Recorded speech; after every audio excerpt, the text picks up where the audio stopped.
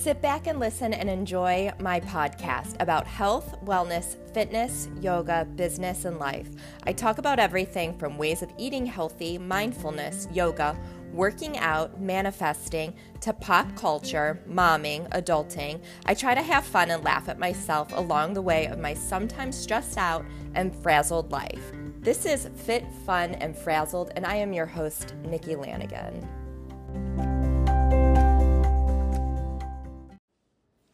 On today's episode, I have my friend and guest, Rachel Stollard. Rachel is a mother, wife, farmer, and a professional writer. She helps digital marketing clients bring their stories to life, but her real bosses are her 3 young children and the 40-plus animals she and her husband are raising on their hobby farm just outside of Cleveland, Ohio. She also rehabs homes in her community for the rental market. Rachel believes that everyone and everything has a unique story just waiting to be told. In today's episode, Rachel and I have a conversation about her daily life, the chores she has with her family and her kids, and we talk about some of her blogs and how things we wish we knew in our 20s or what we would want to tell the 20-something-year-olds now. I hope you enjoy this episode. You can find Rachel on her Instagram, Roaring Acres. I'll leave all this in the show notes. And as always, if you like this episode, share it on social media, tag us, share it with someone you think would love to hear this, and make sure to subscribe to my channel.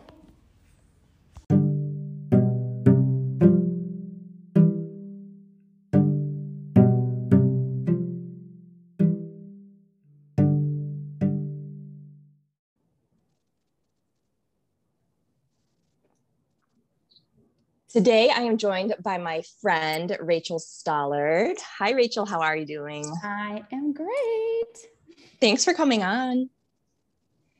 I'm excited. Good. I'm excited too. New for me. So I'm going to tell the listeners a little bit background, how we met. We were in our early 20s, rather. Late 20s. Early 20s. Yeah. Yeah. And we met at a bar. How I meet all the good people friends. In my life. I know. You know, though, like you know, people that come into your life for a reason, and it was meant to be. And then we became roommates. Mm-hmm. And I was just thinking about this morning. So before Uber Eats and all that, do you remember we would call Jimmy's my husband now, and have him get us food and pick it up and bring it to us. He was very good at that. Yeah. If only we knew it could have been a profession, you know? Yeah. We were ahead of the trend. I know. That's funny. So can you tell the listeners a little bit about yourself? Mm-hmm. So my husband and I bought 35 acres outside of Cleveland, and we wanted to raise our children on a property, you know, has a pond, we would fish. And then one day we decided to restore the chicken coop that was on the property. And instead of getting, 6 chickens, we ended up with 20, 25 chickens. That spiraled into, sheep, and then goats, and then pigs, and then breeding them so that we could, get into that market for selling them to other people who want to breed. So we have a garden. Started out as just kind of wanting our kids to live out on the land, and then really setting it up to be more sustainable for our family. And it's a hobby farm, which means it's not how we make our living. It is it's absolutely beautiful. And it's in tandem with that, and having 2 full-time jobs. And then we also have some, we restored the chicken coop, we built a custom home, and on the property we have some rentals. We bought the property next door, and we restore homes in our community, and then rent them out. I love that. And you also have a blog, Roaring Acres blog. I do. And there's just I'll leave this in the show notes, like your Instagram handle and your blog, Okay. because it's just great. Like I'm skimming right now, like creating your Christmas cheer. And what did you do? You had a Christmas party. Oh, the wishing tree that grew three big hearts. Yeah. Yep. How you Helping to, teach. Yeah, I was just gonna say how you teach your kids, like, I don't know, you just have to follow her Instagram. She gives them chores, they do chores, just really down to earth, wholesome goodness. Like sometimes I look at your Instagram and I'm like, oh my God, mine have been on TikTok all day. And like, I'm trying to work at my computer. I'm just like, okay. it is hard. Right. It's definitely a balance, and it's easier for me because we are isolated on this property and kind of have our own rules, if you will. Mm-hmm. I don't have to worry about kids coming to the door or them riding the bus. They can't ride the bus. I just take them to school. So Yeah. they're definitely more insulated, but we are hard knocks over here.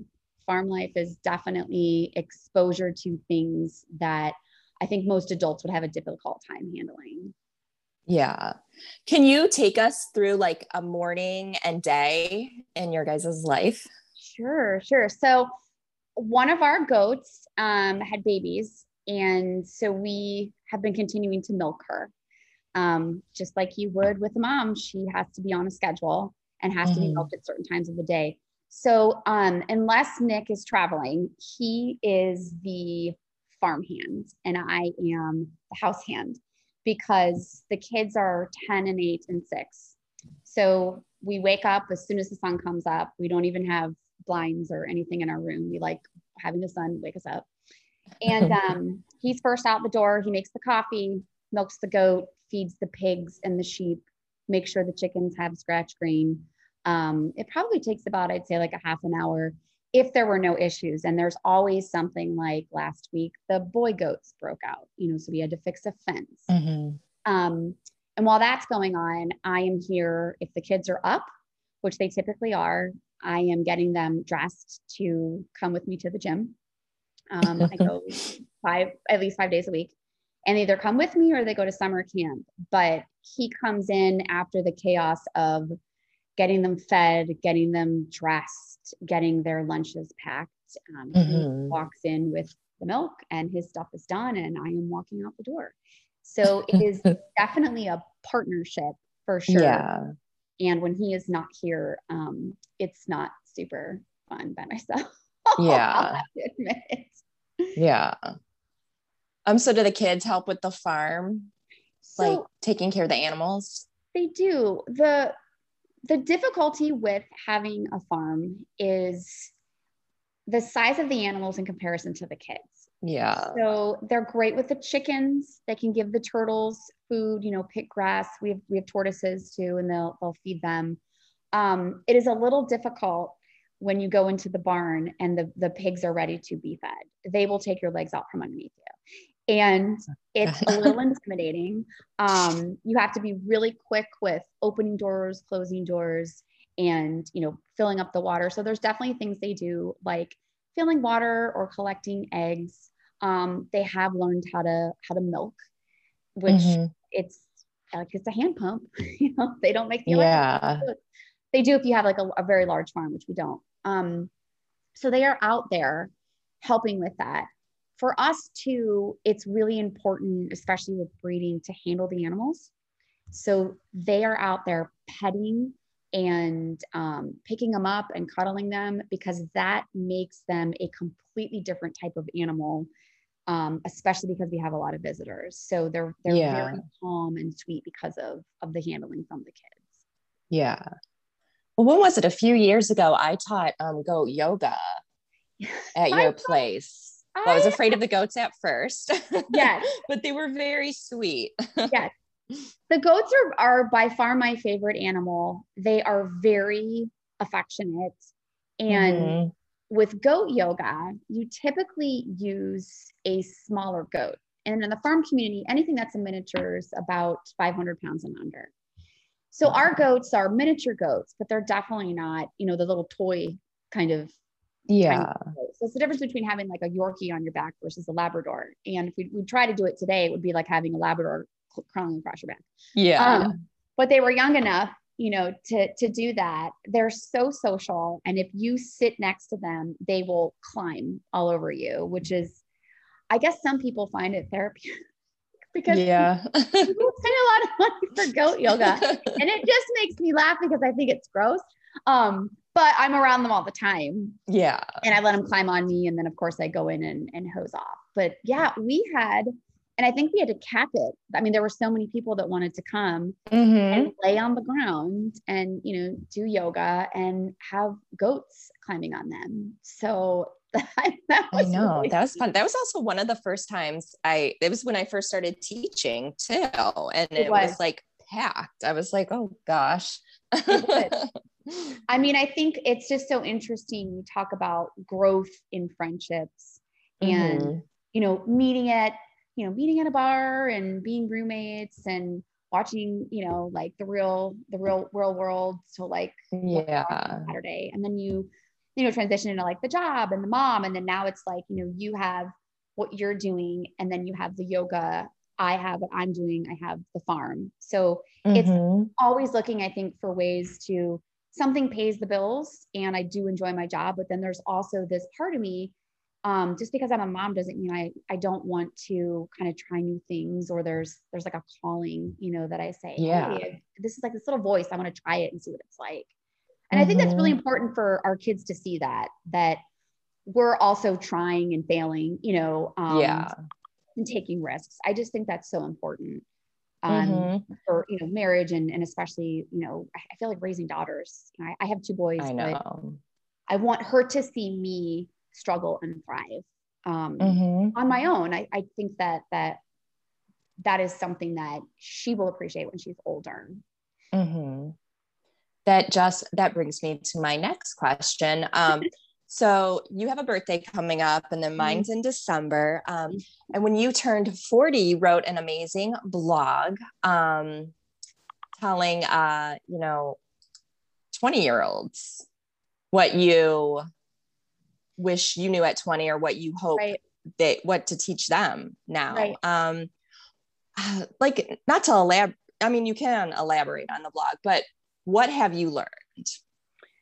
So we went to Nashville for my 40th birthday, and it was very interesting because it was this eclectic group of women who got along so well. It was old friends. And I mean, old meaning they have been through me struggling to get pregnant, me struggling to meet my husband. And they have seen, me transition from being a reporter into getting my master's degree. And they have just been kind of along the way. And then I have these new friends, which is always, I think, something really important, when you choose who you spend your time with. So when I had this birthday and I had all these women come together, and then we went out one night and we started counting all of these bachelorettes, because Nashville is like a hodgepodge. It's like, they're all over the place. Right. And we sat around the table and we started, and it got very emotional, but we started talking about things we wish that we had known, because when you're getting married and you're focused on things about the wedding and the party, you wish you could just say, you're not going to care about that. You're not going to care about that when one of your parents has cancer, or when, like I said, like one of you is really struggling to get pregnant, or you lose a child. And we just sat around that table saying, or just, being married to like different people and the difficulties that you didn't even think were going to be difficulties when you met this person. Right. And what it means to choose to have joy in your life, and to choose to be with your husband, even after you've been through, a lot. So, it was a very open and raw post. And I had responses from people that I've never met before that really connected, and kind of, I think it resonated with them, because you just don't see what's behind that veil, if you will. You see these beautifully posed, the sun's in the background, and oh my gosh, it's not like that. And guess what? It's okay that it's not like that. And I think that's what's so important, kind of being surrounded by this chaos of the farm, is this constant reminder that you're not in control of your life, and you can make as many plans as you want, but it really isn't yours. And who you are is what happens kind of in that moment, and how you respond to those situations that you're presented with, and having those people around you who keep you fed, who listen and kind of let you make your own decisions, but also are there to support you. Mm-hmm. It's a constant, I think, ebb and flow. And I think with anything in life, like, you have to reevaluate that circle, and what's within reach, pretty regularly, just to make sure that it's that the temperature is still warm and you're in the right spot, if that makes sense. Yeah, I love that. And I think it is so important. Like, this is what I've been working on and stuff, that as adults and as women and moms, we still do things for ourselves. We take care of ourselves. We go out with friends. We nurture ourselves. And I'm working on that because I have a hard time with that. I still get the extreme guilt and stuff, right. But it is necessary. It is. My sister just left this morning. She was here with her 4 children, and she's married to a firefighter, and their life through COVID, and what they have seen and dealt with was really, really difficult. And it kind of led her, I think, with a lot of us that went through that transition, to kind of just, again, reevaluate what's around you, where you're spending your time, how you are, where your focus is. You focus on the right things. And so she decided to stay home. And I said, I hope you realize that by staying home does not mean that you have to stay home. Like, now is your time. You have some space, give yourself some grace, but go to the gym, find some kind of routine that's exercise, kind of start your day. Think about some kind of hobby that you want to do, because before you were a mom, you were Nikki, I'm Rachel, she's Mara. Yeah. Like, you're still this person. And for me to rejuvenate doesn't take a lot. Nick has a group of fraternity brothers, and they like to travel. That fills his bucket. Me thinking about organizing 3 small children and traveling and going out. Yeah. Oh my gosh, no, thank you. I have anxiety, like, thinking about it. But if you let me, honestly, but like, if you kind of support me and hold on the fort, so I can, run to Ellicottville for like a 2-night stay with my girlfriends, I'm good. And the guilt, I feel like, goes away when I come back and my temper is not as short. And I just have a different kind of vibe. And that time that I'm spending with them is quality, not quantity, because it's very easy as a mom to be quantity. And that's not what's going to fill my bucket. And then if my bucket's not full, I can't dump it into theirs. Yeah. Yeah. That's so true. Well, thank you so much for coming on today. And it's nice to catch up with you, because we play phone tag and try to get together for like a year now. Well, it was COVID too, but I think it's really important. And you and I still check in, and we'll pick up where we left off, because that's what, old, not because we're old, because we're not old. I know. That's why it's so important to, keep those people in your life that know where the bodies are buried. So if you need to move the bodies, they can help you dig them up. Yeah. I love that. Well, I'll leave your Instagram handle and your blog in the show notes where people can find you. Okay. And again, thank you for coming on. Awesome. I'll see you soon, girl.